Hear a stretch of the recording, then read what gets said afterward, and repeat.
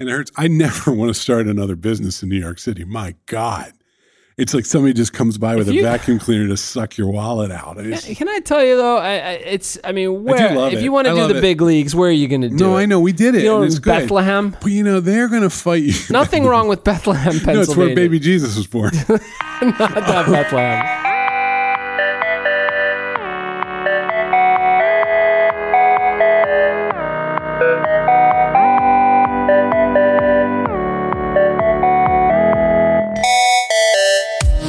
You read Bad Blood yet? Oh my God, it was so good. It's pretty satisfying, right? It's like something really delicious, but not just delicious, but you want it to stay in your mouth a really long time. With good chocolate. Good chocolate. A nice, not too pricey a wine, but like a good wine. Before I had the means, like the way a White Castle burger sort of melted into the bun. Yeah. Was just incredible. And then the onions had that sweetness. The fact that you can't differentiate between the cheese and the meat. And the bread. Mm-hmm. And then you had those diced onions, which gave it that sweetness, which you don't understand that when you're 14. We should bring this back a little bit. Bad Blood is a book by an author named John Carreyrou. Carreyrou? And it's about Theranos, the company that the CEO was Elizabeth Holmes. It's a Silicon Valley startup. Yeah, and it did blood testing. It had devices that it was supposed to have devices that would go into like a Walgreens, and you could go prick your finger, a little bit of blood would come out, and it would do all these tests. And that's great because you don't no needles, like all right, needles or little tiny needles, just real cool. And so like this is a world of TED Talks and big investors, and everybody was really into Theranos, and it turns out it was not great. It was bullshit. It was a nonsense company. Yeah. And you know what's tricky? Reading the book, and it's definitely, you're looking in a mirror at some parts of this. Like you've met people like the people in this book. And so there's a few things that happen. First of all, it's hardware instead of software. And it's healthcare hardware instead of software. Sure. And so, in software, we can make big promises and never deliver. I have an awful bug. Yeah. And everyone's like, well, it's a bad bug and you erased all the data, but nobody's dead. And literally, like, when we're doing this stuff, a lot of times if something's going real wrong, you'll say, it's egg in the nobody face. died. Yeah. It's embarrassing. Well, you got to get on with it, right? So you got to fix it. Right. But in this case, in medical stuff, you can't do it after the fact. No. You're playing with people's lives. The journalist who reported it out really went deep at the Wall Street Journal and dug deep into this company, found a lot of problems, and boy, did they come hard at him to keep him from telling the story. But what you sense is they just kept telling themselves, it's right around the corner. Yeah. Like, I think that there was a tremendous amount, there's deception of the public, which is inexcusable. You cannot deceive the public with your blood product and tell them that, come to Walgreens and we'll test everything and we'll tell you what's wrong with you when you can't do that. That's very, very... Probably should go to jail. That's a terrible thing to do. Which is a possibility. Just a flat out terrible thing to do. Yeah. That's right. But there's an element of self-deception throughout that I really found fascinating because that's a big part of software. Like you kind of lie to yourself about how easy it's going to be. Well, there's this wonderful Bill Burr skit. Bill Burr is a comedian. Yeah, you love him. He's a knucklehead. He's like just a jerk from Boston, and he's just angry at everything. And frankly, he looks like Socrates next to the other stand-up comedians on Netflix.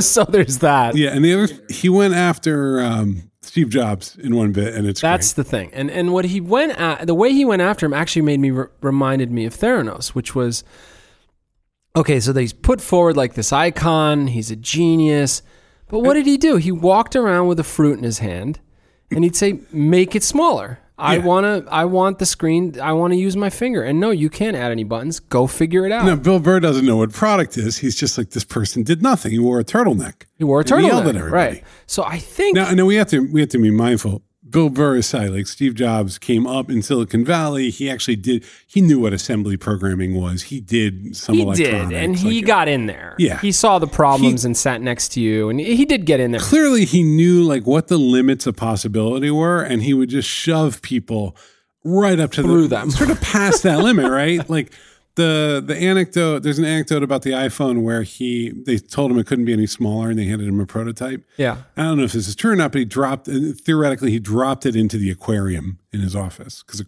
course he would have an aquarium. Right. Yeah. And bubbles came out. And he was like, well, there's clearly still room. Right. So that, By the way, he killed Yeah. some of the rarest tropical fish. oh yeah, 5 sharks died that day. It's okay. They just sucked down some gallium arsenide. Right. And also, Elizabeth Holmes really copied Steve Jobs down to the turtleneck. She believed in him. His image. Yes. She copied his image down to the turtleneck. And I think what she believed was, and I think this is Bill Burr's point, which is, look, I'm going to go and get a bunch of money. Step one. Mm-hmm. Step two, I'm going to hire really smart, talented people, which she was able to do. Mm-hmm. A lot of PhDs, a lot of thought leaders in medicine and the like. And I'm going to be a figurehead. I'm going to be the leader. And I'm going to scream at them Yeah, a lot. I'm going to be the leader. Just like Steve. I'm going to bring this together. I'm going to make this happen. Beyond Steve's genius, and he's a genius, let's acknowledge that. Yeah. He was a tyrant. He was brutal in how he tried and what the tactics he'd used to try to get more out of people. And she figured, I'll just do the same thing. I'm not going to do any of it. I can't do it. I mean, I'm Steve Jobs. I'm going to walk around and just scare people. Now, granted, he had built the industry, a big part of the industry, and had a great sense for consumer product, and it was demonstrable. And he built careers as he went along. She came in very young, in her 20s, and sort of was like, I'll do that too. Oh, it breaks down. But she hadn't done the homework, right? Exactly.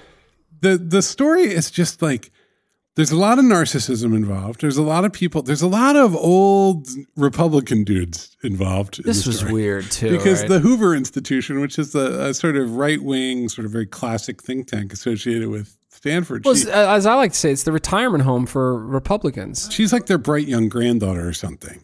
If this was real, she would probably be a modern day Joan of Arc. We'd be sitting here like just talking for about women in business. Yeah. She'd be an icon. That's what's brutal about this, actually. It's tough. Yeah. It really sucks because it was like, here was this really weird one-off story with this very like smart, clever person, and it turns out to be a fraud. Yeah. And that part is very depressing because it's also, there was a point where there were billions and billions of dollars in value, and this was going to be a great blood testing framework. And it was also cool to see Silicon Valley connect to pharma and to all it was like, oh, whoa, this is a brave new world. And I remember reading about it and feeling a little bit left behind, like, oh, is that the way it's going? Yeah. Whoa, we're going to still build software. It'll be okay. But like, wow, maybe we should all get into blood testing. And well, Silicon Valley gets real excited over disrupting status quo. It does. And this was the pitch. Except a lot of times disruption is just a new middleman. A lot of times disruption is we're going to get rid of supply chain engineering and drop blockchain in. And you're like, but calm down. Is that good for me? And they're like, no, but I get 5% of every transaction. And so this was actually it was genuinely disruptive. Like, don't go to Quest Diagnostics. It'll be in the home. That's another thing worth noting. This wasn't just about new hardware at Walgreens. This was going to be in your house. Yeah. This is going to be next to your blender. It's going to be good for diabetics. It's going to be for everyone. So there's a lot of ambition and hope that got connected to this. And without a doubt. A lot of doctors got involved, and Mad Dog Mattis was involved. And so there was a really interesting moment too which I thought about a lot, which is she went and got Chiat Day, which is the ad agency that did a lot of Apple's advertising. Yeah. So, of course, they went for that for Theranos. And there's a big part of the book about trying to get the website out. And, of course, it's a disaster because they're just trying to get the website up. That's the first part that's hard, is that Theranos has a very controlled image and they have a lot of stories they want to tell. But also they keep having to everyone's starting to realize that the marketing message doesn't correlate to reality. Right. And it's one of these moments down to language that's scrubbed on the site. Right. And so it's this very tricky thing where the agency isn't quite sure what its ethical responsibilities are because they're about to put health information up. Now legally, we have this too. We're indemnified. If somebody says, can you do this for us? And, they give us some copy to put on a website, we're indemnified. That's on them. Yes. We can't take responsibility for that because we don't have the domain knowledge. Yeah, it's just you're talking about stuff that is affecting people's health and lives that even as an ad agency or a marketing agency, you can't help but can we just talk about this for a second? I don't know if we want this on. Because it's really this is dangerous. Right, this is things like that are bad for the world and bad for business. And you're like, uh-oh. Right. Right. And it's really tough. Like you can see the people who are in there who are just like the people who are supposed to get the website up at Chiat Day. Yeah. Like, oh, the language is kind of aggressive This is where, and you can just imagine that 500 million email chain. Yeah. Of like, well, what about if we said sometimes instead of always? Right, exactly. Or like frequently. You try to get in the head of the founder here, right? And you have to wonder, is the founder terrible and self-aware and is just decided, okay, I'm evil. I know what I'm doing is evil. Or is this someone that just got lost and just drank their own Kool-Aid? I think I think that you're surrounded, it's a bright, talented, obviously gifted person. She has like, what was that? We're back to Netflix. Wild Wild Country. What's the name of the dude everybody worships? Oh, Bhagwan. Bhagwan. But nobody said, he never said anything, right? He just had that charisma. I know, but that's hard to do too. I'd love to do that. I don't think, do you consider him intelligent? Or do you consider him no, he was brilliant. Okay. Yeah, I mean, I would love. So you're measuring this against how. Can you imagine if we didn't have to do this podcast and we could just sort of sit here and look at people and they would get their LSD and just and they would get their work done? Do you know how great that would be? If I could just look out in the window and like look at the design department and smile and is that genius? Like nod. I'm sure. Why not? There's all kinds of intelligence. You don't just have to yell at people in Bay Ridge. I think. I think you're right, and I think what you're talking about is this sort of common trait, which is the ability to get people to emotionally connect with whatever it is you're doing. Well, whatever it is you're about, and to just almost become drunk on. There's a terrible truth. I can't remember. Whoever wrote the big book on management in the 70s, I can't remember. It's Tom Peters or Peters Toms or something like that. Just said at one point that, all management is manipulation. Which is a brutal truth. Let's use persuasion. No, just like why sweeten it? It's about convincing people that the things that you find to be in the best interest of the organization are also in their best interest. Anyway, this woman is obviously extremely talented because she did something I've never done, which is build a bazillion-dollar blood testing company. Now, granted, she didn't, but go ahead.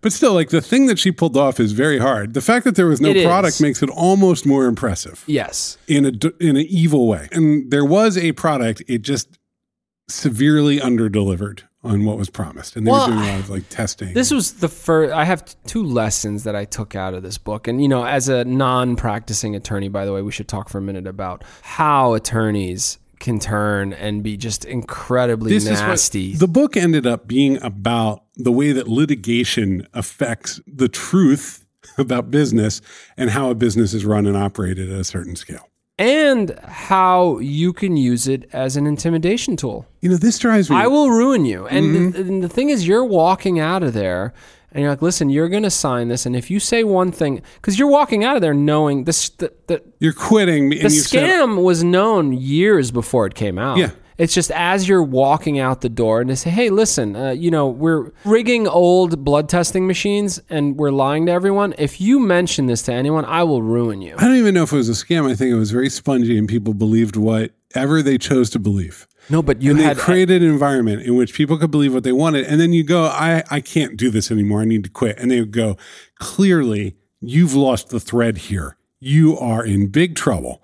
We over here, we're doing this amazing work and you're telling us that you're going to just walk out on this. You're going to sign this document, right? Or we're going to ruin your life because we're doing something here to change the world. And you just came in and said that you don't want any part of it. And like, if you're a typical human being without a lot of legal background, that's like a full blast into your brain. You're like, okay, whatever, I'll sign whatever. Please don't kill me. Leave me alone. Yeah. Yeah.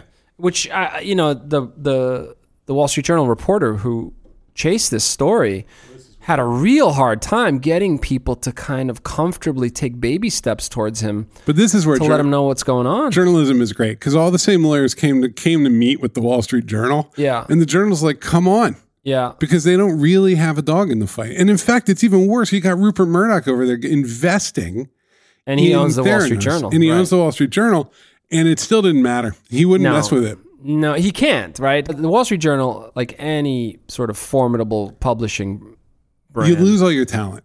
Oh, no, it has a self-destruct button, yeah, right? Like you can't do it. If that ever got out that he like muzzled the Wall Street Journal because he owns it, it would have been the end of the Wall Street Journal. I think everybody kind of hates Rupert Murdoch, but he keeps going partly because he creates these environments. He knows the rules. He knows the rules.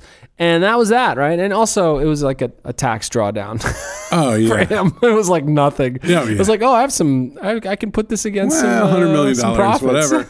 But so lawyers just show up. And I joke about this, but it's brutal. One of the good things about starting this company with you, I came out of editorial and media, and people don't know this. Like, everyone's like, an editor. Well, your job is to get really good language into the magazine. Your number one job in any role where you're dealing with the public is to reduce litigation risk. People don't get that. My job has often been, when I'm writing, when I was an editor, when I'm doing anything, you think constantly about the attack surface for litigation. You're no babe in the woods, right? You have a lot of power. You do. You could ruin a company. You could ruin a person ruin a career, with an article. Then there are rules. You need sourcing. But the key thing is you can still get sued at any moment. You can sue anyone. And this is why Cardinal rule. I really like, one of the great things about founding this company with you is that I always have counsel. Swear to God. I mean, people don't, it's a great partnership, Paul. No, all of our contracts go through you, right? Like, that's not me. I've seen a lot of organizations that get in trouble because they get a template and then they modify it and there's a lawyer on the other side. And, it's just like, well, no, it's fine. It's fine. Yeah. And you're sitting there and you're like, let me see that contract before we sign it. Yeah, that's true. That's really good. Like, counsel has seen all of the contracts that Postlight has signed. Yeah. I think the other thing, and that gave you some comfort here, as an attorney, even a non-practicing one, the last thing we give out is comfort ever. Yeah. In fact, our jobs is to provide discomfort as much as possible. Is that any sort of outreach from legal freaked you out? Oh yeah, like a letter, any sort. I don't want to open it. If I get the email and it's the contract on the other side, it makes me nervous. You really, and I think you've seen me open letters and then throw them in the garbage immediately. I think you turn to me and, knock on wood, we haven't been sued, and I don't think we will. I mean, we're good people. We keep everything buttoned up. We deliver what we say, and if there's disagreements, we sit down and we do a good faith effort to figure everything out. So we're pretty good, but you just turned to me at one point and you're like, don't worry, we could get sued. It would be okay. Yeah. Like, it's not going to kill you. We'll be fine. If Postlight gets sued, we get sued. And I'm like, because what you don't understand if you're not an attorney, I think you forget, but you're under constant litigation risk. The news is about everyone getting sued. And then you're and you read stuff like the Theranos story, which literally they just threatened everyone with everything. And they have the most high-powered lawyer in America, one of them, David Boies. He's the Bush Gore voting attorney. Yeah, that's right. And so what are you going to do if that comes for you? Yeah. You're just going to bow down. You're just I don't have any tools or understanding. And before we started Postlight, I think I lived in a lot more fear. Yeah. And also you don't have a lot of money to get a lawyer to look everything over and on and on. Yeah, there were examples in that book of other lawyers when they found out it was Boies saying, just sign it. Just let it go. This is too much. Just don't do it. Don't do it. Don't go there. Meanwhile, these are lawyers who could have made money and charged fees. They're like, just get out of this. It's not worth it. I think there were two lessons that I took away from the book. One was, and this is, I think, anyone that has a business or is thinking of starting a business, around how you treat people. Mm-hmm. There's two ways to get people to stay with your organization: fear, or really a sense of commitment and loyalty to the place, where if someone leaves, you end up, if you're doing it right, if someone leaves, you pause and you reflect on yourself. Right. Right? And wonder what happened, what can we do? We ask ourselves that all the time. We do pretty serious postmortems when people are headed out the door. Exactly. It's less if somebody leaves Postlight for a startup and they have a certain ambition. That's easier. We tend never to lose people to other agencies. That would make me really pause. Yes, and that kind of fear is healthy. The kind where it's like, if they leave, they will ruin me, and they are instantly the enemy. Yeah. You've got a whole other approach that frankly goes right back into the org. It just becomes sort of, you can't leave the cult kind of a thing. I think that's right. It's the sixth system. You can't escape it. If you leave, you will have forsaken your entire future and let everybody down. Exactly. Now, that person clearly was really gifted at building that kind of environment. I think there was I think if they would have just calmed down and let the smart people in the room do their thing and not overpromise, I think they could have probably found some this was the heartbreak. Here. The problem is it was like a product. This is about product. It was a $1.5 billion business. That's the problem. Exactly. They had a $1.5 billion like blood testing like situation, and they needed a $20-30 billion blood testing situation to keep up. Exactly. And they got themselves into a pickle. There was clearly the talent and the drive to get something real into the world. Yes. And they just kept going bigger and bigger, and they lost track. I have a lot of empathy. Every time you build something, you think to yourself, well, this is going to change the world. Product is humbling, man. And then once it gets into the world, and you're like, no, I'm dog shit. It's usually how that goes. But yeah, okay. Well, that's real. It could have been an incredible success. It could have been hey, you know what? They cut the time in half on getting your blood result. There's nothing wrong with something. It's okay. There's nothing wrong with an incredible success. It's okay. But it doesn't it doesn't get you on the cover of like Inc. magazine. Yeah.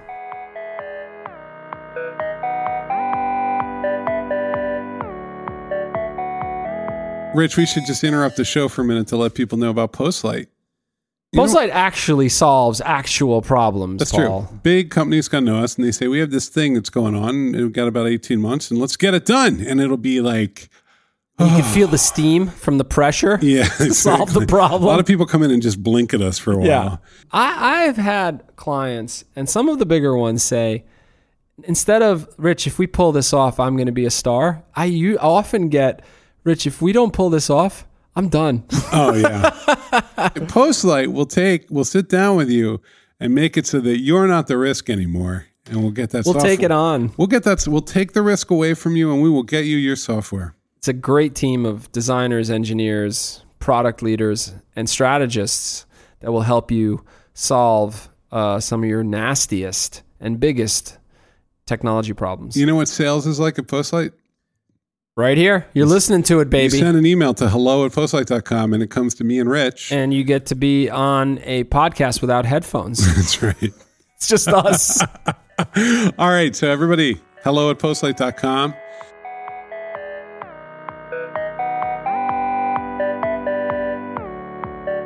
I'll tell you what I took off of this. Go. Okay.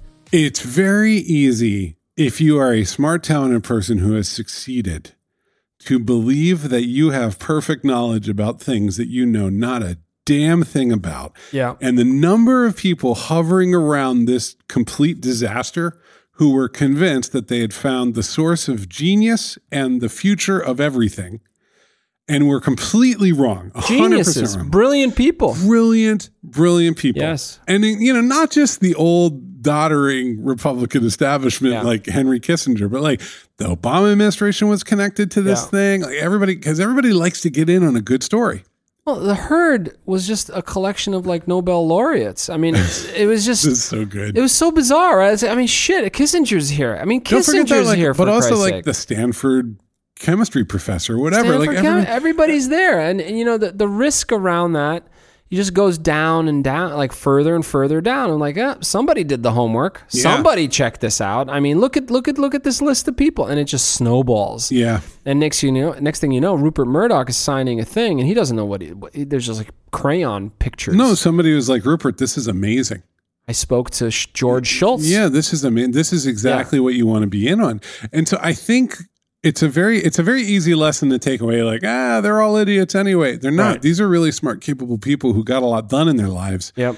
And then they really thought they had something. One of the things that I like to do when I'm confused about something is walk the whole stack, is what I call it. Like go, okay, what is this? What is it? Okay, what's under that? What's under that? Until literally especially with software, you get down to the CPU.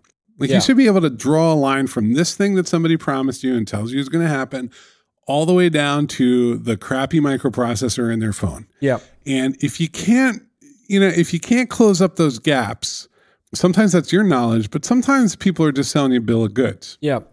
They're going to change human reality or some way, or people are going to do it this way instead of that way. Well, wait a minute. Well, I mean, if I'm the founder right? And I'm believing it. And then all of a sudden I look at my board and it's essentially the like Reagan administration, right?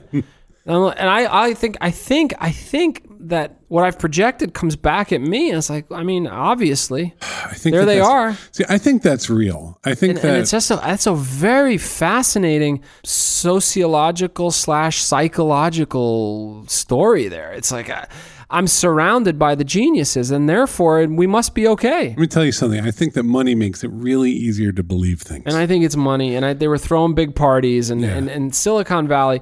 There's something just so greasy if you lift up the rug at Silicon there's Valley. A lot of bugs running around. It's just that's not it. like here in New York City. Where Here, I mean, it's just pure entire. Just go to the garment district, good. man. Yeah, Everybody's just treating each other right. Just the way that the real estate industry works here, and people are just respectful and help each other. I mean, the funny thing there. Actually, it's a good point. Everybody knows it's corrupt in New York City. It's you just got to play the game, and nobody pretends that real estate in New York City is a utopian, life-changing industry that's going to make the world better. No, look, it's just savage vampires sucking blood from each other. I think corrupt is too much. I think it's brutally competitive, and I think you have to know how to play. Yeah, until you go for a closing, and they're like, you just got to give this guy $300. What's his name? Doesn't matter to you. Well, there's that. Yeah. I mean, if you like the little nibbling look corrupt, at Albany. Fine. No, this is an incredibly corrupt state. Albany, New York City has nothing to do with Albany. No, it's great. No, you're right. No corruption here in New York City. This was about Silicon Valley. Why you got to shit on the home turf, man? We're post-light at 101 Fifth Avenue. All I'm saying is that New York City it's kind of known what the rules are once you're here for a while. And they suck sometimes. Yes. It is not conducive to success. However, Silicon Valley tends to it's got the same kind of corruption and hustle, but it tends to dress it up in world-changing utopian dreamscapes. And they're like, look at they just lead literally unicorns. The future is here. The future is now. Here we go. Yeah. Blockchain. Literally unicorns? Just literally unicorns. A herd of unicorns down Sand Hill Road. Exactly. And so I do like that about this city. It's not a monoculture. And the worms and the insects are running down the street. You don't have to lift up a rock to see them. Yeah. Anyway, people should read Bad Blood. It is a very straightforward narrative about what can go wrong when you believe stuff. Yeah. And it is so easy to go one direction. Yep. And then keep going. Yes. All right. Let's get out of here. All right. Bye, everyone. Bye.